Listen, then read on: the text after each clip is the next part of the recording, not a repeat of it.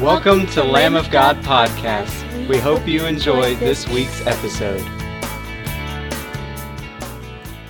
We're continuing in our series on the heart of Christ. And we'll be in 1 John 2 and verse 2. 1 John 2, verses 1 and 2. The heart of Christ as our advocate. The heart of Christ is our advocate. Let me read the text. My dear children, I write this to you that you will not sin. But if anybody does sin, we have one who speaks to the Father, or we have an advocate with the Father in our defense. Jesus Christ, the righteous one. He is the atoning sacrifice for our sins, not only for ours, but also for the sins of the whole world. There were three businessmen and a lawyer who got in. One was Cuban, one was American, and the lawyer was American. The Russian pulled out a bottle of vodka and drank about half of it and threw it out the window. The American businessman said, "Why are you wasting this drink? Your country is having trouble economically. Why would you be so wasteful?" Russian said, "Oh, we make so much vodka. There's more vodka than anybody could possibly drink."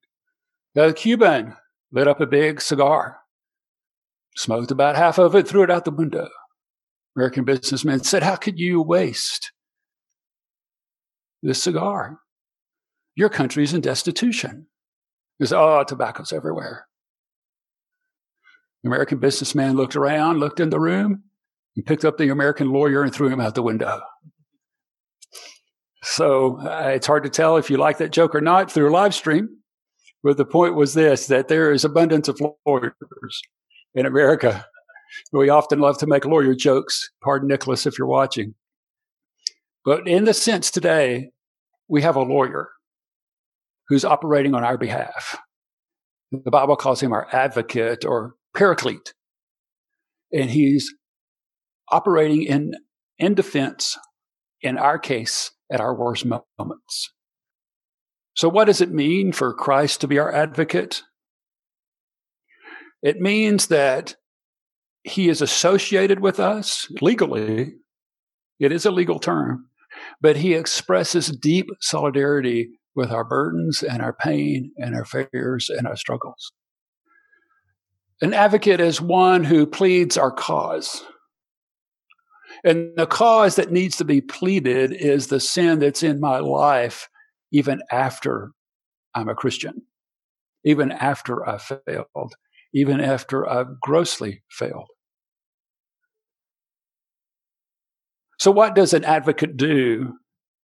Jesus, our advocate, do in heaven? Jesus has shared our actual experience. He knows our struggles, our temptations, Hebrews 4:15. He feels what we feel. He draws near, and he speaks on our behalf. Hebrews 4 says he's been tempted in every way as we are, yet without sin. And thus he knows how to sympathize with us and our weaknesses. Since he was sinless, some people have questioned how much temptation he could have actually felt. He actually would have felt greater temptation than us. We are tempted and we fail, and it's over. Jesus never fails, and he keeps plowing the ground and moving ahead and feels even greater temptation than we have ever experienced or known. Take, for instance, say you're running, but every time you run, you get to 3 miles and you quit. You've never known the temptation to quit at 20 miles or 15 miles. All you've known is 3 is enough and I quit. Jesus ran the Christian life. He ran it to his fullest, and he never gave in to the enemy. He never gave in to his flesh. He knows the full weight of temptation coming against him, and he knows how to sympathize with your weakness. And therefore, he's your advocate. He's the one who's speaking on your behalf. He knows your deepest, darkest pain. So we mentioned last week, Satan likes to take our sins and use them as accusations in the court of heaven. He points out our failings and all the breakings of the law, all our selfishness and pride, and says, he or she must be punished. But our advocate steps forward, who has taken our pain and is our righteousness, and he pleads our case on our behalf. So he feels what we feel. He speaks on our behalf. So who is this advocate for? It's for any believer. Any believer can have and know and experience an advocate with the Father. Theologian Charles Hodge put it this way. In court, when you go to a legal proceeding and your lawyer is there on your behalf, you actually disappear, in a sense, into your lawyer. If you stammer, but your lawyer is eloquent, you look eloquent. If you are ignorant, but your lawyer is brilliant, guess who looks brilliant? You do. In some cases, you may be required to speak or even be personally in court. Your attorney appears in your place as your substitute. So what you look like in court is whatever your advocate or your lawyer looks like. Advocate in heaven is Jesus Christ. And Christ understands your pain because he was one with us, experienced all our weaknesses and all our temptations, yet without sin.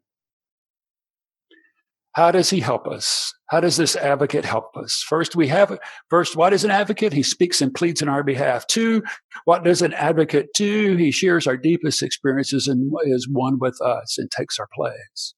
And what is the advocate? Who is the advocate for? Anyone who believes and looks to Christ. And how does this advocate help us? He is our righteous one. We're not righteous. We still fail. Our best repentance is still flawed. In fact, it's still hopeless in getting right with God through even our own repentance because it's mirrored and spotted and mixed motivations. But Jesus sought us out. He won our hearts and provided for us his righteousness. Romans 4 tells us as we look to him, we received his righteousness. We are righteous by faith. Christ, our advocate, stands and pleads our right standing before God, even though after we've become Christians, we may have committed a great sin. Christ, our advocate, acts when he's most needed.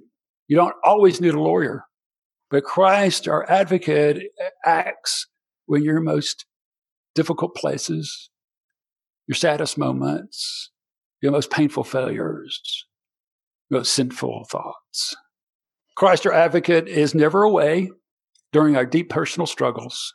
And for the Father, he's never out of office. His voicemail is he's always available to hear our cries. His availability is never limited. So our advocate has a deep personal relationship with us. He's pleading on our behalf. He has a heart for us in our brokenness. So we should never run from Christ. We should run to him when we've most failed. I've been in a number of chapels, beautiful stained glass.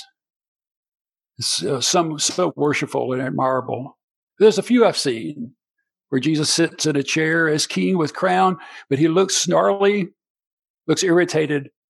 Looks like if you touch the wrong thing in the chapel, he might hit you with a hammer. And sometimes that's what we feel when we most fail. We run from him, we run from church, we run from the sacraments. But Christ is our advocate. He pleads our case with the Father, that we are righteous because we're in him. He's the righteous one. Look at the verses again. But if anybody does sin, we have one who speaks to the Father. We have an advocate with the Father in most translations. In our defense, what is he defending us from? He's died for us. He's risen again. We've received his righteousness. We're in him. We're not to be rejected. Jesus Christ, the righteous one. We're righteous because he's righteous and he's made us righteous. Does this make light of sin? No. We do have an advocate with the Father. We can go to the no that we can be and still be in right standing with God. He is our propitiation. He absorbs God's rightful wrath against sin. There is a wrath of God, but this wrath of God is not capricious. It's not angry. It's not that he's ticked off. It's a holy antagonism against sin. And Jesus paid the price to suffer that antagonism for our sin that we might be set free. He did it for not only for us, but for the whole world. Anyone who believes will receive the righteousness of Christ. Romans 1:17 and 18.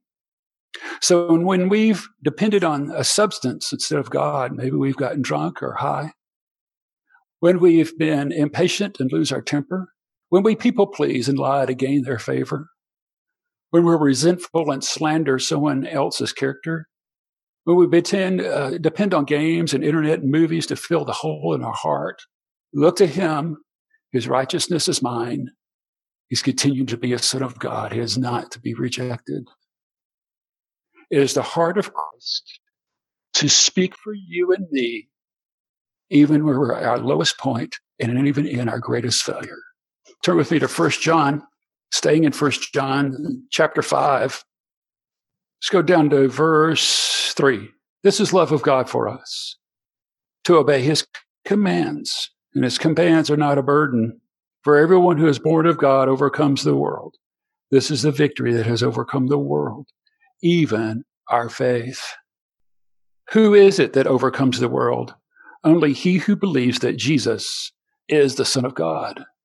You have faith. There's provision to overcome.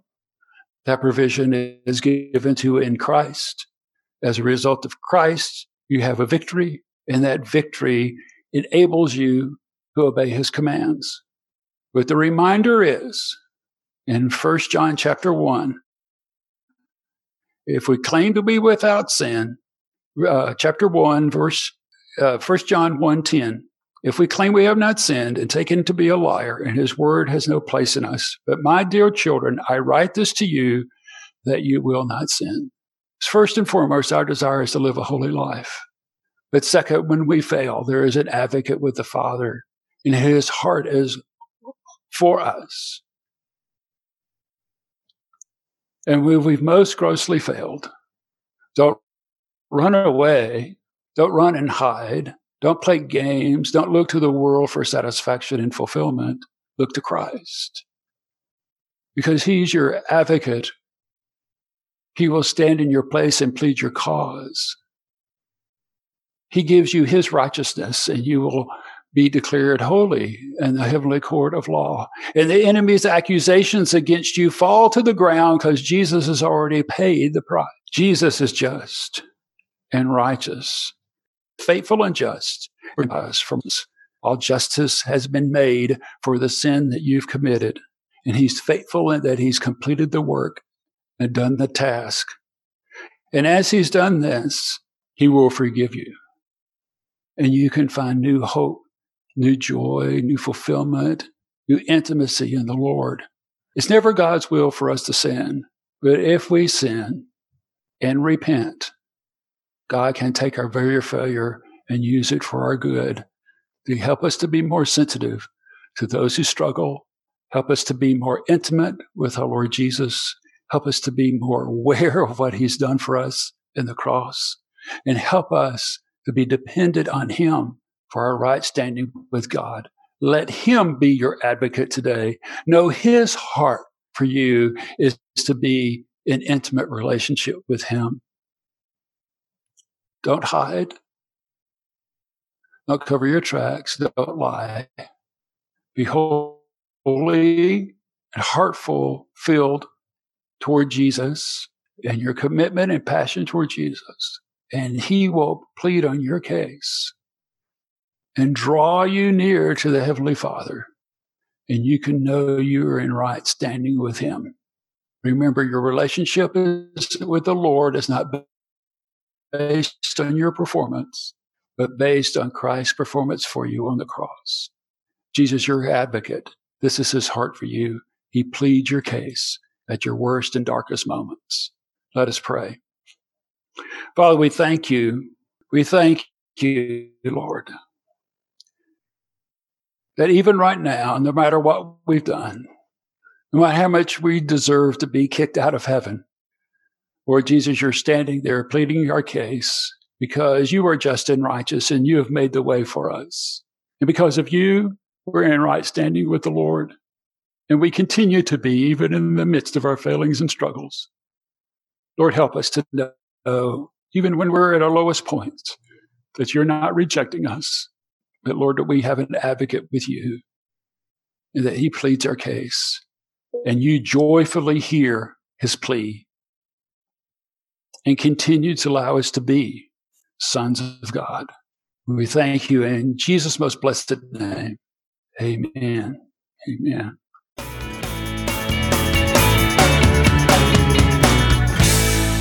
Thanks for joining us this week. Hope to see you next time.